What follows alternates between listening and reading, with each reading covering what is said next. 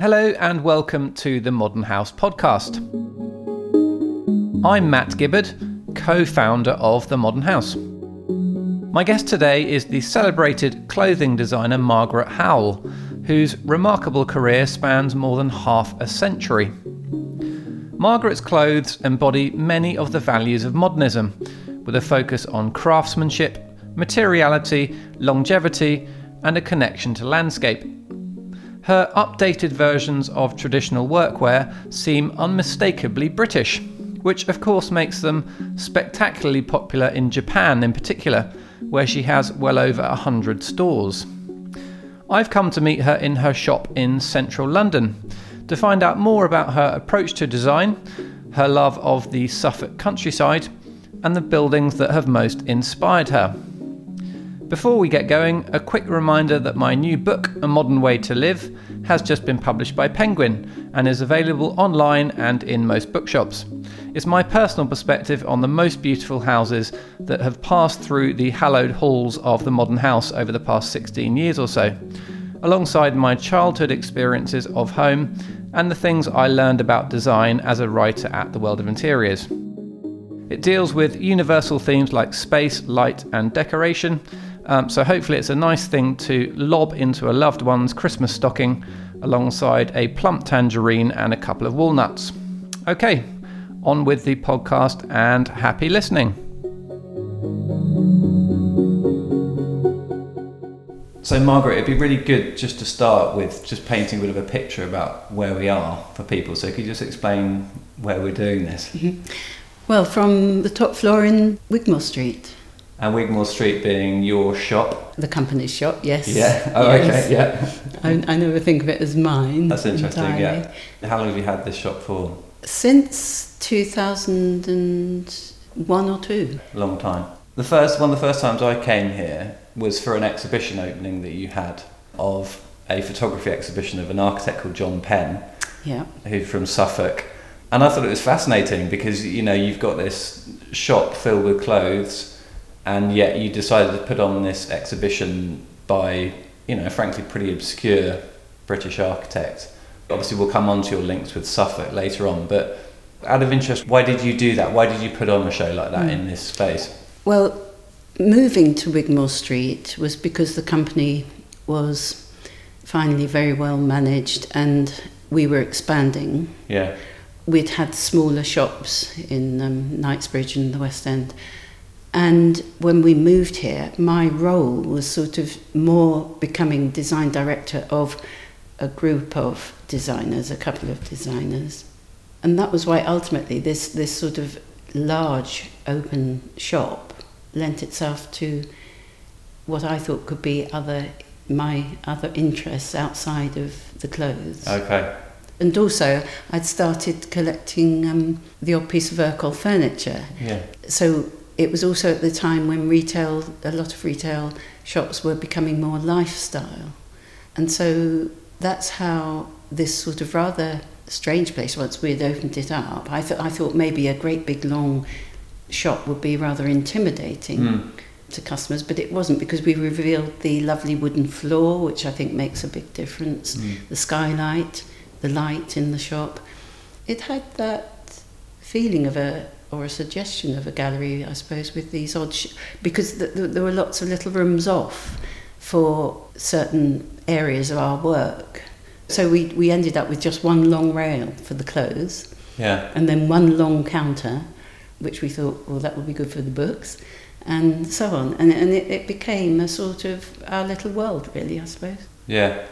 Do you see your clothes being linked to the architecture world in some way?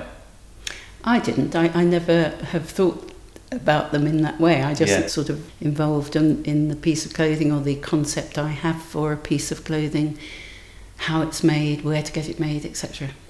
You mentioned Urkel there. You've always had Urkel in the shop. You've always had David Mellor as well, I think, or often do. How do they relate to what you do? Urkel was the first thing. Yeah. Because literally I used to collect odd bits on the way into work when we were working at Battersea. Okay.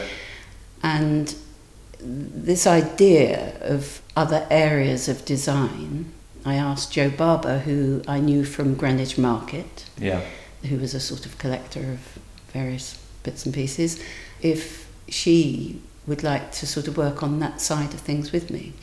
And that's how the Urkel came about.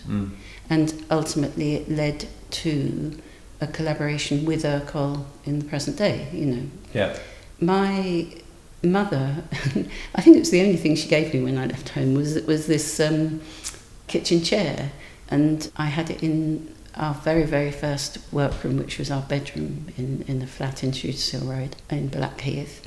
And it became known as Doris's chair because she was my first indoor employee, to finish the shirts that I was making at that time. Okay.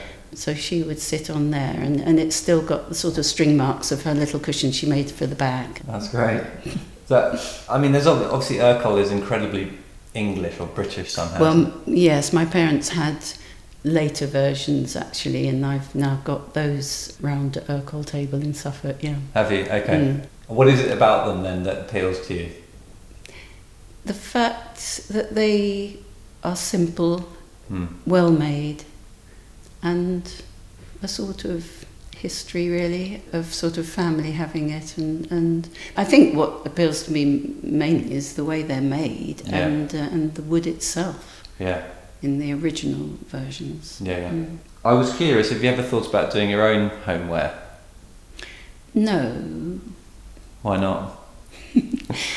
Because I suppose I'm so involved in the clothes. You've got enough to be getting on with, you And think? then, yes. And then what with these other offshoots? I did think actually, because as the company grows and you do employ designers, that it would be a nice setting for the clothes. Yeah.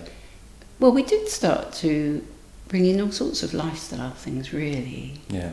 But you see that as almost sort of autobiographical sort of reference points for people. It's always been a very personal... Yeah. That's all I can do, is something that I feel for, or it's always been that personal approach to anything, but especially the clothing. Yeah. They often would start with, perhaps, I always sort of have referred to my father's old Mac hanging in the garage, and his gardening shirts that were, you know, he used to come in and say goodnight and read us stories, and his sort of shirts were soft and they smelt of bonfire smoke, things like that. You know, it's those sort of evocative things. And then if I see someone on the street in something that looks good, you know, you sort of get ideas that way and that sort of thing. So what's your design process then? What happens with your blank sheet of paper? I used to put on music, I remember, and sat there in the very early days. I thought, well, what do I want to wear? Okay. Yeah. Or it would be from some sort of social history book. You see, you know, photographs or exhibitions of photographic exhibitions of people wearing their clothes. Okay, and what are you looking at there? Shape? It's too hard to say really, because it could be a detail, it could be even something that wasn't actually there. The light of the photograph made it look like something, so it's suggestive, it suggests things. Yeah. But the other thing that I always was inspired by was the make of things. You know, going to loads of jumble sales and finding these older things, or whether they're a leather bag or a pair of shoes or the famous shirt that was so well made, and that I wanted to achieve that perfection of make. So you mentioned your parents. I'd just love to just find out a little bit more about the environment you grew up in. So what was your family home like, and where was it? I was actually born in Tadworth, in a house that they moved into when they got married, so it was newly built in the late 30s, I suppose. Very ordinary, very small, 3-bedroom, but a great big garden. And my parents were the sort that loved to take us to Cornwall for holidays, or the south coast, but it was the Cornish ones that I remember, because they liked unpopulated places, they loved walking, so we had an outdoor sort of existence, which was nice. Yeah. Always stayed in self-catering things, never a hotel. And they loved gardening. I sort of really appreciate now the way we were brought up with that sort of lifestyle, yes. Did you appreciate it less at the time? Um, I don't know that you even think about appreciating anything when you're young. Okay, but it sounds very sort of simple and a very British simple, upbringing, I would say. Yes, and they would, a bit later on when I, more as a teenager, I remember if they needed to buy something, they would invest in it, because they didn't, they weren't wealthy or anything, but they would buy good quality. You see, they would buy Urkel, they would buy Anglepoise. And of course, Anglepoise was probably our next project. Yeah. And that actually is very satisfying for me now, to feel that I can collaborate with these people. It's the same with the clothing, with Barber and Fred Perry. They were people one looked to for the sort of make and the style in some cases. But it was great to go to their archives and sort of renovate a certain thing and to be working with those specialist manufacturers. Yeah. So from your, as you've described it, perfectly normal upbringing, going to the English seaside for your holidays, how did you get into fashion? How did that become your thing? I've never regarded it particularly as fashion. No. I was just making. Yeah. And producing and taking it to a shop to sell. But I probably got there through, we always made our own clothes as teenagers. And my middle sister, she went to Goldsmiths, so I followed in her footsteps. And when she left Goldsmiths, she'd got quite interested in fabric printing, and she set herself up in her flat to print scarves, but she went out to teach to earn money. So I used to go and print her scarves for her and things. And it was sort of thinking, well, by the time I got to the end of art school, what do you do? And you look for a job that's somehow connected creatively with something, but couldn't find it. And I thought, well, I could start making things. And that's how I followed in her footsteps, really. And so what was the first thing you made? These papier-mâché beads. Okay. I sort of soaked the newspaper and I wound it round a knitting needle and then made a little rack with strings and dried them and then hand-painted them and then bought sort of wooden beads or other beads from a shop in London and made what was fashionable at the time was chokers, and so I made those. I went with my sister because she was showing somebody in Vogue her scarves, and I took my beads along and they picked those up and they photographed them and things like that. So it encouraged me to take them to these small boutiques as they were in London then. Okay, and then how did you get from there, beads to clothes? To clothes. I was aware that these little accessories that I was doing, it was more than just beads, it went on to little knitted things and that sort of thing, and I wasn't getting so satisfied by that. I wanted to get my teeth into something that was more permanent, and making the shirt, hunting out an equivalent quality, and that led me up to the north of the country and finding beautiful quality shirting. And I was always, it seemed, on the edge of something being discontinued because I liked the older feel to it, but then I put it into the shape that felt more right to wear now, that's okay. So for a long time it was just making men's and women's shirts. Women's shirts were hard to sell then. Yep. They wanted something prettier, so I concentrated on the men's, but then the turning point came where women wanted the men's styles. But there was the raincoat, there was the linen jacket, all things that I would like to wear. Okay. So it was the beginning of more androgynous style. Which is still what it is today, all these years later, isn't it? I mean, do you intend your clothes to be worn by both men and women, and would you quite like it if they shared them and swapped them? Well, you can't exactly do that because the cuts are different, the fabric weights are different, but on the whole, that is my style, I think. Yeah, sort of unstructured maybe in a way. Well, definitely not too stiff and upright and formal. Yeah. Yes, I mean, this all goes back to one's upbringing, I'm sure, because of a love of the countryside and the textures and the feel of fabric and the feel when you're wearing something. You know, you don't want to be all buttoned up, and often it's always a problem to go to something where you're meant to be smart, you know, for me. Well, you're wearing jeans and a polo neck today. Is that your normal attire? I mean, I think these days I rarely wear a skirt. Yeah. But yeah, I mean, wearing jeans, and I mean, going to art school, and you're always comfortable, and you're dashing around. If you're active, how can you go around in very high heels and things? Yeah. I think there is something, though. I did once, when I was a teenager, get a pair of little heeled shoes, but they were very low and very modest. You know, they weren't at all high. How did you feel in those then?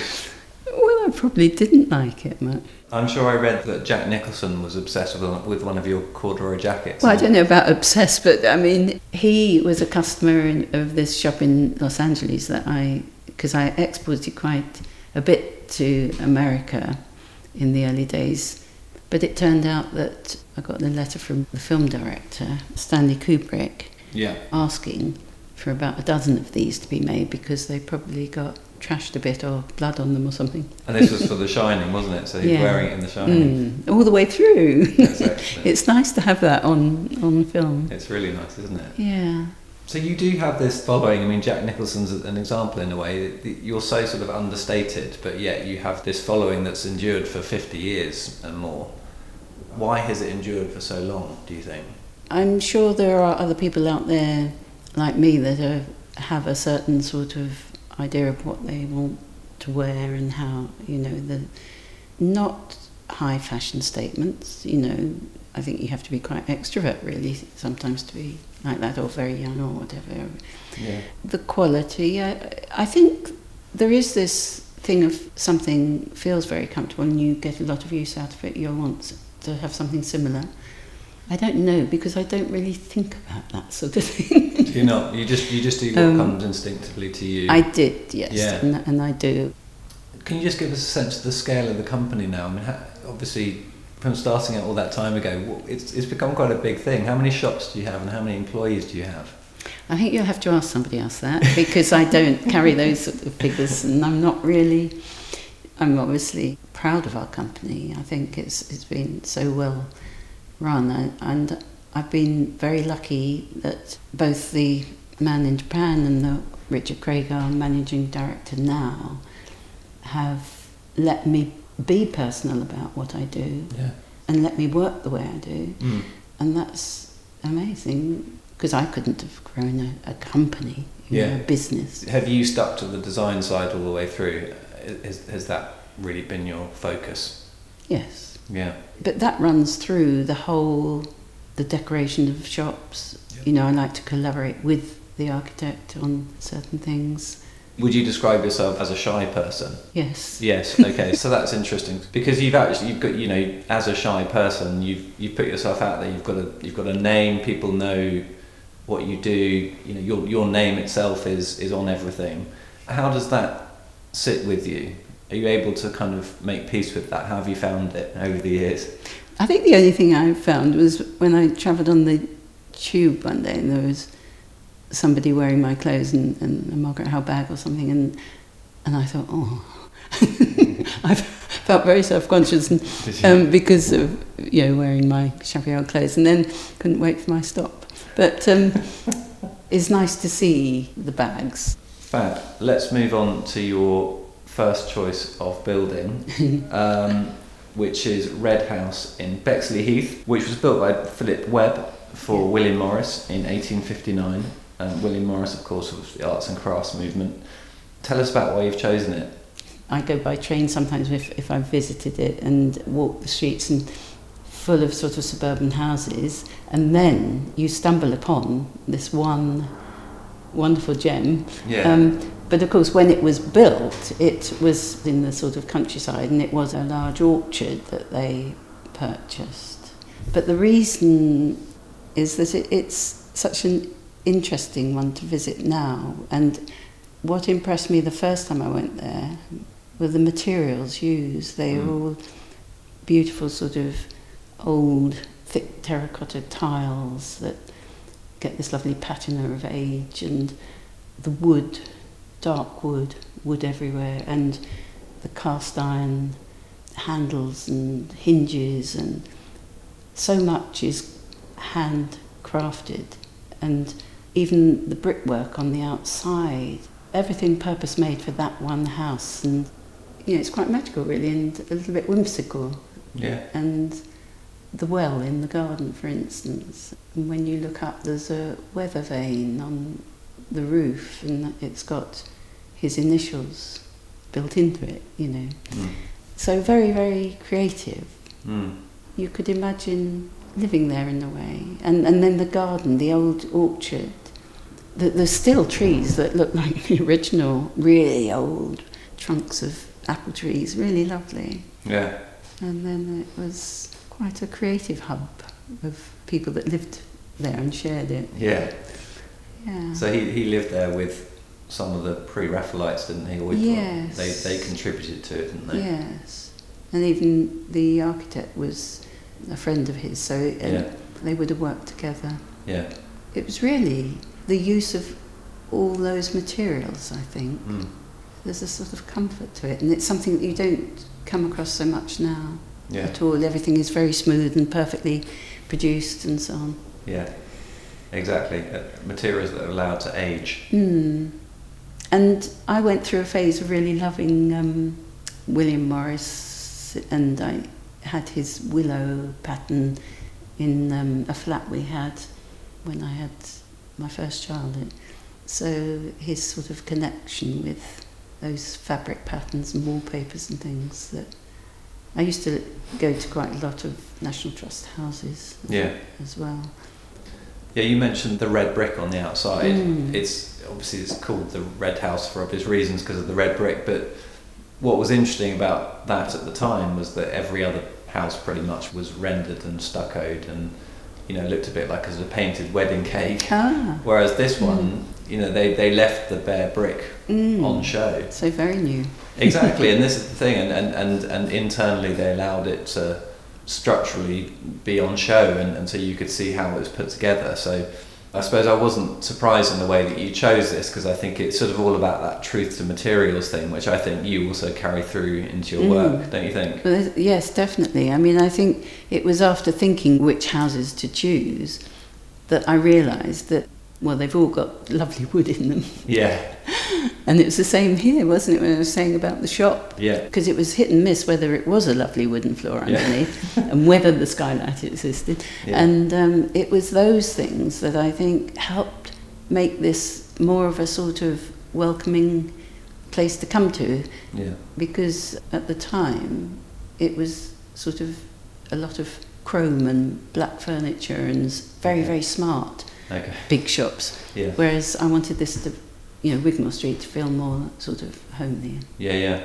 So out of interest, where do you get your furniture and objects from for home and things like that? Usually second-hand, places, or I haven't bought furniture for ages. Yeah. Well, this table was the first one my partner and I bought when we moved to our flat. It was Castiglione, wasn't it, the designer? And anyway, it goes up and down. It's on the trestles, so I could have it up high because I used to stand and make my shirt patterns. Okay. And then lower it in the evening for dinner. So it's obviously important to you, this idea that things endure and that they stay with you. I mean, well, the things I bought like this, and there's a Corbusier chaise longue, other pieces of those. Marcel Breuer chair, those classics, I never have tired of them. Yeah, because they're well made and beautiful. It's quite simple. And they do the job. They do the job, nicely put.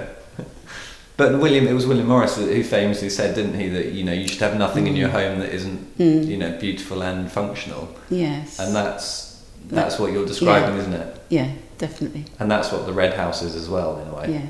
There was a big drawback. Well, yes, except that today, maybe it's a little bit fanciful, for... What do you think? There is one room there, though, that has windows all round, so it has more light. And the architect that lived there more recently, he put some nice ply sliding cupboards around this room, and it's surprising how it works with the existing room. Yeah. There's no real conflict. It's just a nice modern addition. Yeah. Well, it would have been in the 60s or something. And he used it as his study. Yeah. And it really was an attractive room, and the combination works. Yeah. So something that's purpose-built in the right material and functional seems to last. Is it possibly a bit too decorative for your liking then, you think?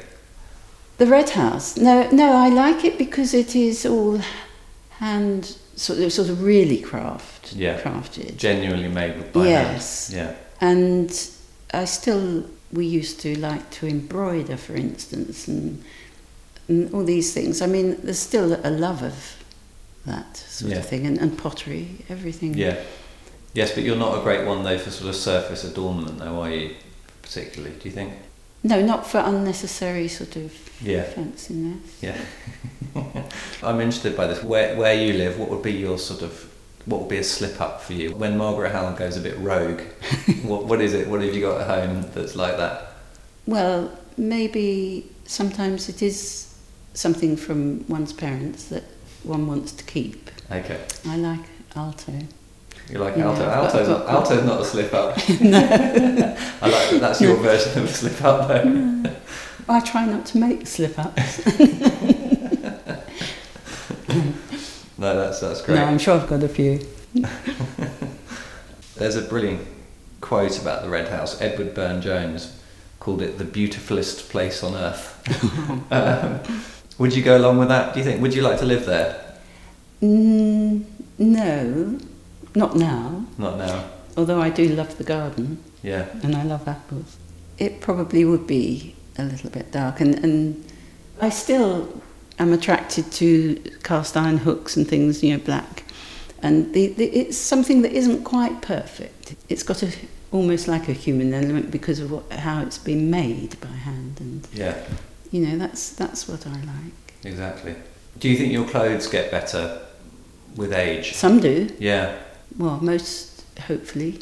And one likes to get fabrics. I suppose that's why I like natural fabrics as well, because they do change. Yeah. It's fair to say I was one of the sort of first people to introduce linen that creased, and it doesn't matter that it creases. Yeah, right. It looks better if it's good quality in the first place. Yeah. If it's sort of not such a good quality linen, then it can look limp. Yeah.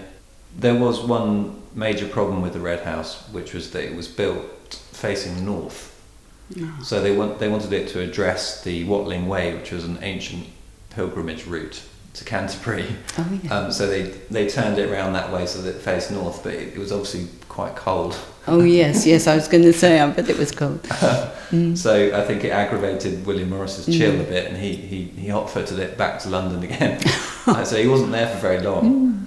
But I think like a lot of these houses, it's sort of it's what you've described in a way as kind of manifesto, isn't it? It's a moment in time. Yes. That you wouldn't necessarily want to live there, but we're very pleased it's there. We can learn from it. And was it the first time he'd worked on a house then, do you think? Because you often make mistakes, don't you, and learn by those. Well, it's classic, isn't it? Yeah, I think that's the thing. If you're building a house or refurbishing a house, it's often the most simple things that get neglected, because in a way you go through so many decisions, don't you, along the way. And I wonder if it's like that making clothes as well. I mean, I'm sure you don't, because you don't slip up. but I could imagine where you could actually get all the way full circle, all the way back round again, and say, well, hang on a minute, we've got the detail right, but actually, the shape in the first place isn't the right thing, or and that's sort of what we're talking about here. It's design, isn't it? But I know you would never do that. Let's move on to your second one, which is really interesting and quite different, which is the concert hall at Snape Maltings in Suffolk, which was converted in the late 1960s by Arup. I must confess, I've never been inside it. I've snooped around Snape and the Maltings, but not got to go inside. So tell us about what it's like. Well, again, inside it's just all wood, with a high ceiling. But it's mainly why I chose that was the whole experience of actually going there to a wonderful live concert, and then with lovely music, and then in the interval you can step outside and look out over the Suffolk reed beds in front, and they're all swaying. And I don't know, it's just such a privilege, really, to be able to do that, to go to a fairly sort of plain but well acoustic hall. And I suppose that sort of story of Benjamin Britten instigating it to be there and so on. But the whole thing is such a wonderful experience for an evening or a morning or whenever it is that you go there. So tell us about the context of it then, because what's the landscape like around it? I think that's really interesting. It's in what's called the Snape Maltings, and there's lots of these red brick, I think they're red brick buildings from memory, that were the Maltings. Yeah. And so was this concert hall, and Benjamin Britten, who lived in Aldborough, not so far away, had the idea of converting it into a concert hall to celebrate the Aldborough Music Festival that they'd have every year. What's it like to listen to a concert there? Well, it's lovely, except seats are a little bit uncomfortable. Utilitarian. So you see a lot of people bringing cushions. Yeah, because they're the original cane chairs. Yes, and they slip a bit if you're sitting on them, or something isn't quite right. Imogen Hulse said something about the chairs I found. Did she? She said they were designed to make people sit properly. Sit upright. Yeah, so you're not sitting upright enough. But they're made in Ipswich, and they're very beautiful cane chairs, but I can understand you wouldn't necessarily want to sit on them for a couple of hours. Yeah, but you can't move them, can you? They're fixed seats, but they're cane. Down, but acoustically, it's very heavily lauded, because Derek Sugden from Arup did the acoustics. Yeah. He's a lovely chap, actually. I met him a number of years ago. And the idea was that Benjamin Britten really liked the acoustics that you get in the churches in Suffolk, so Orford and Blythburgh in particular. Well, they often have very uncomfortable pews, don't they? Right. Same experience. I think if you're going for the music, you just have to accept that. You have to accept it, exactly. So it's a very pew-like experience. But Benjamin Britten specifically wanted this long reverberation from the sound, so Derek Sugden was tasked with creating that. And they decided that 45 degrees as a pitch on the roof was the perfect pitch to be able to create this reverberation. So it became known as the Snape roof. And I'm just interested to hear what it's like, because it's meant to be a very beautiful thing to sit there and listen to music in that building. And I love what you talk about, how also in the interval you go out and then you interact with the landscape around it. Do they feel, how contextual does it feel, and what is the landscape like? What do you see? It's very flat but open, so you see big sky and these lovely reed beds that just sort of, there's always a breeze usually, and they move very rhythmically. That's all you see really from outside. Very Suffolk. You've got a personal love of Suffolk, haven't you? What is it about Suffolk for you that attracts you to it? It's actually where I first took my children on holiday to a cottage. I hate to say it because it was fairly undiscovered then, and since lockdown it's become a bit populated. But it's very flat, and where I've got a house, it's on a lane that leads half a mile down the road to the sea.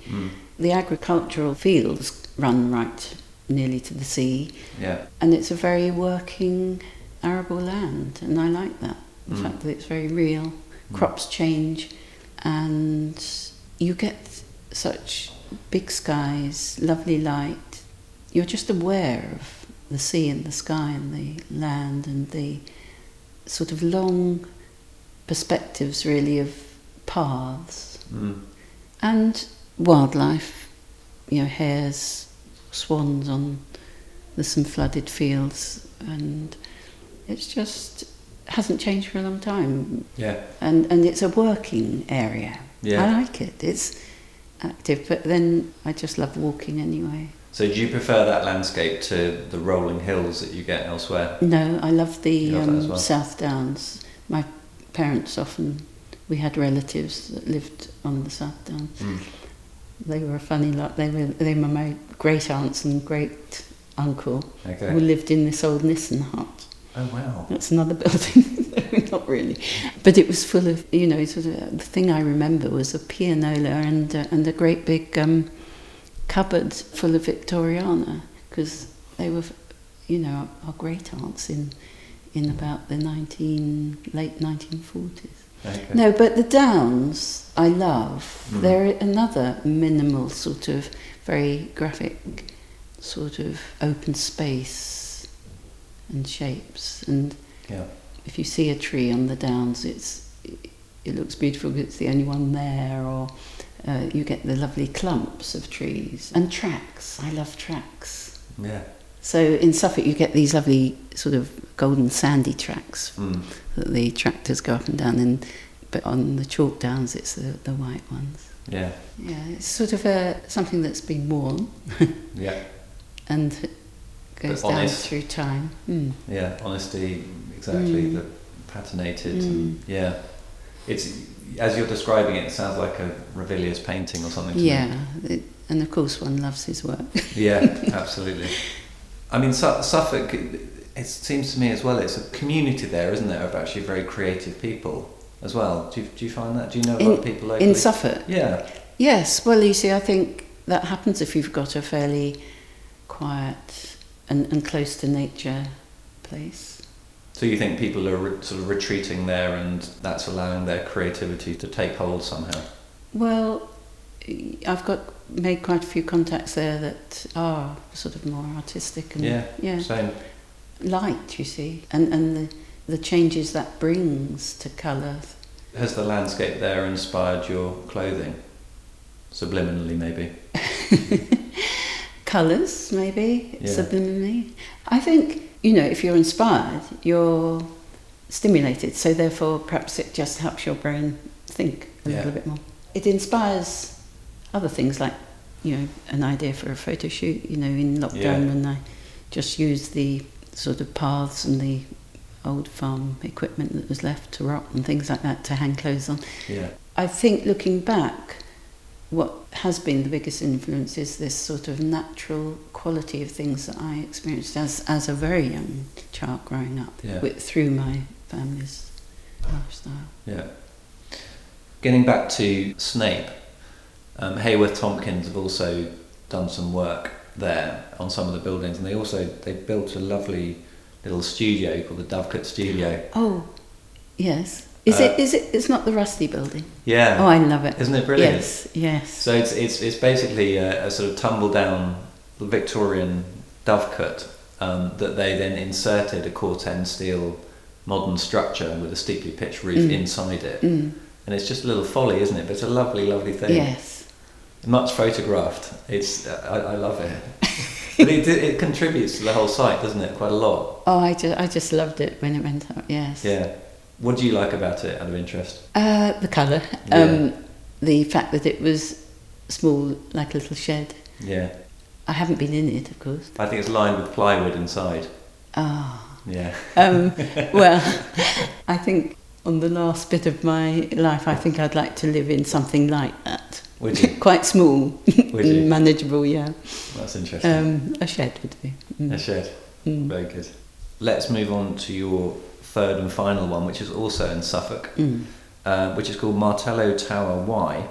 And it's a 19th century coastal fort, Martello Tower, that was converted into a house by Piercy and Company with Billings Jackson Design in 2010.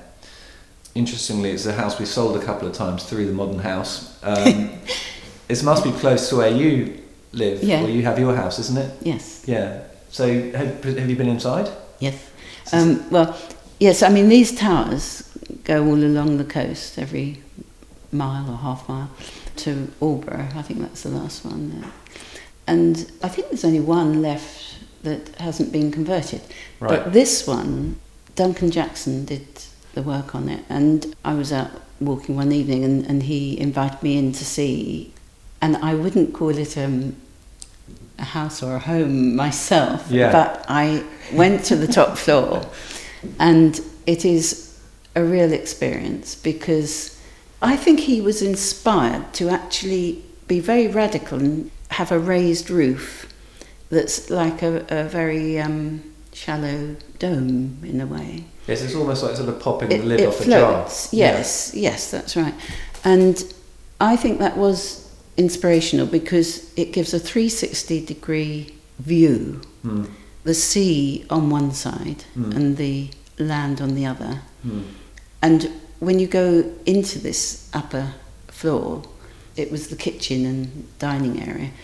And actually, I mean, it would be big enough as a whole living room and everything else. But everything had to be custom made, and it was done in beautiful wood all round the edge in the kitchen and everything. And it's just inspiring somehow, the light up there and looking out.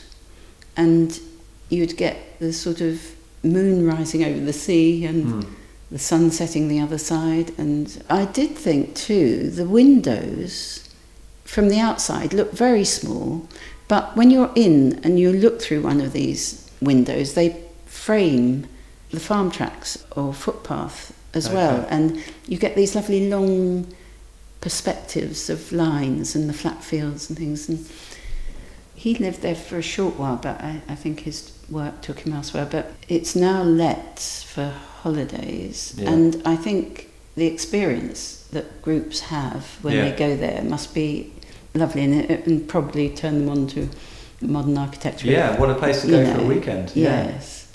I didn't sort of feel the downstairs was so satisfactory with dark. It's rather cell-like. Yeah, so how have they brought light in down below? They've got sort of light wells, haven't they? Yes, and I think the extrusions from the wall that he took out to make the light, I mean, the walls were like 15 foot thick, and they're left there on the ground now as a memento of But also on the outside, he had to construct a staircase to get up, even to get in on the middle floor. Yeah. And that, again, is very industrial looking. Yeah. Nice metal, steel. Yeah. And very in keeping, really, I think, with the tractors going by and all the other sort of mechanics going on in the fields. And I think he did a really good conversion there. Yeah. But it doesn't feel like a home to you? Not to me, no. Why is that? Because downstairs it's very dark. Very cellular downstairs, and also it's too enormous.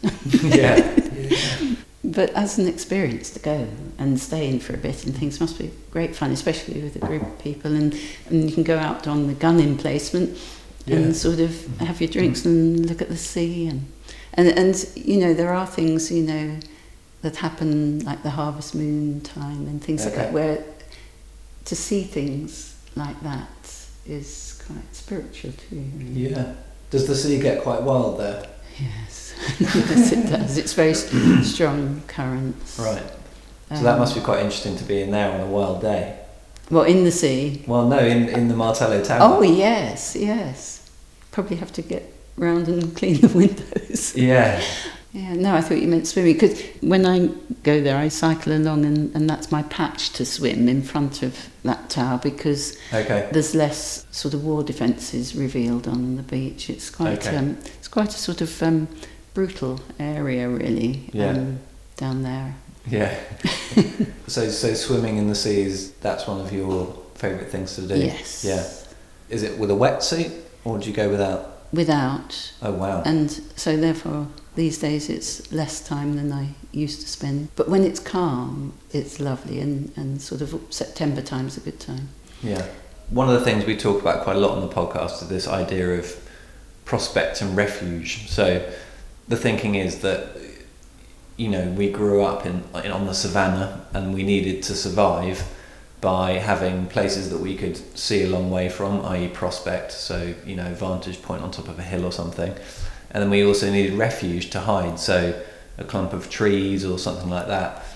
And, the theory might be that we feel comfortable in environments that combine that within the home as well. So although you quite rightly described it as quite dark and cellular in terms of the bedrooms lower down, it's actually a really good example, I think, of prospect and refuge, because you do have this ultimate vantage point, as you say, windows all the way around the top floor, and you really could see the enemy coming from a long way up there.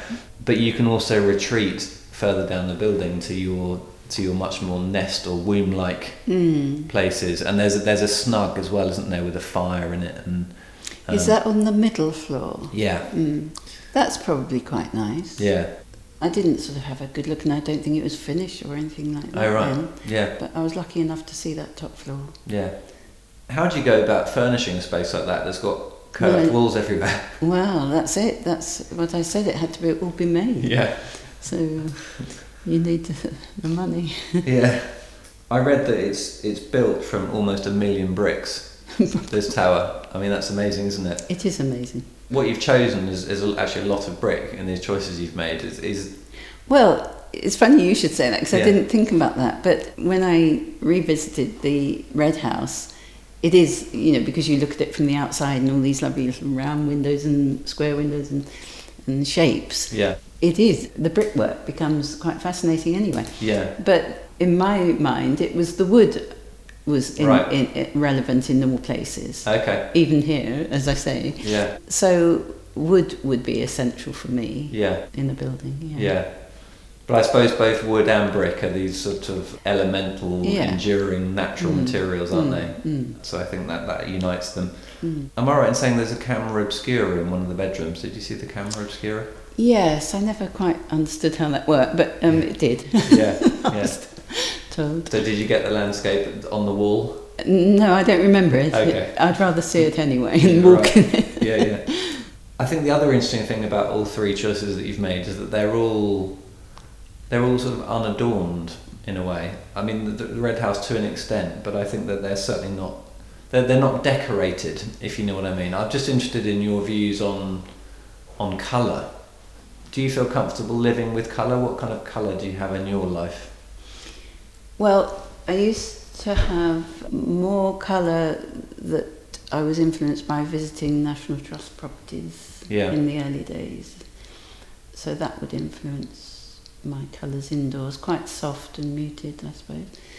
At the moment, the place I live in Blackheath is just an off-white Farrow and Ball because I had to do it before I had any furniture or any carpets laid. Yeah. And I had nothing to put the colour against. Okay. So I thought we'll have to do it all this off-white and then see how I go as I live with it. Okay. And I might put some colour on at some point. Yeah. What would it be? Well, I don't know. It might be just one small patch of a fairly dark colour, I don't know. Not too dark, but I mean, sometimes that works very well. Yeah. And what about your place in Suffolk? Could you just describe that to us? It's a 1960s house, isn't it? Yeah, no, I've kept that all white because I felt it was 1960s. Yeah. And I've also got the little extension that was built in the 70s by the same architects, and they put plywood on the wall, which was very good of them. Yeah. And then I've got wooden slatted blinds, so that for me is enough because it's a very simple. Have you seen the houses?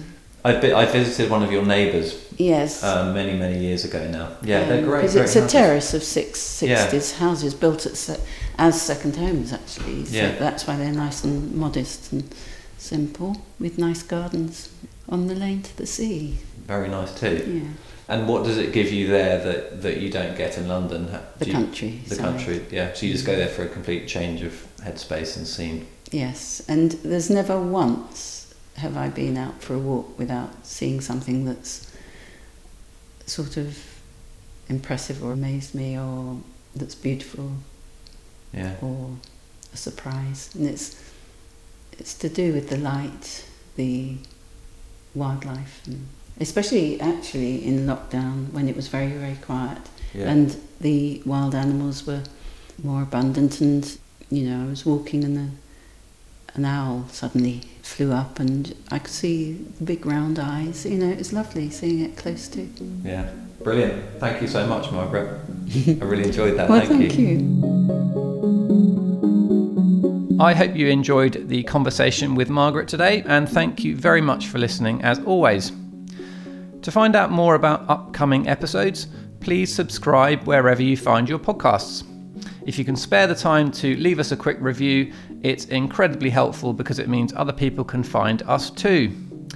If you're interested in getting some interiors inspiration, there are hundreds of beautiful modern homes on our website, themodernhouse.com, and we also have a sister site, inigo.com, which is full of the best Georgian rectories and Victorian workers' cottages.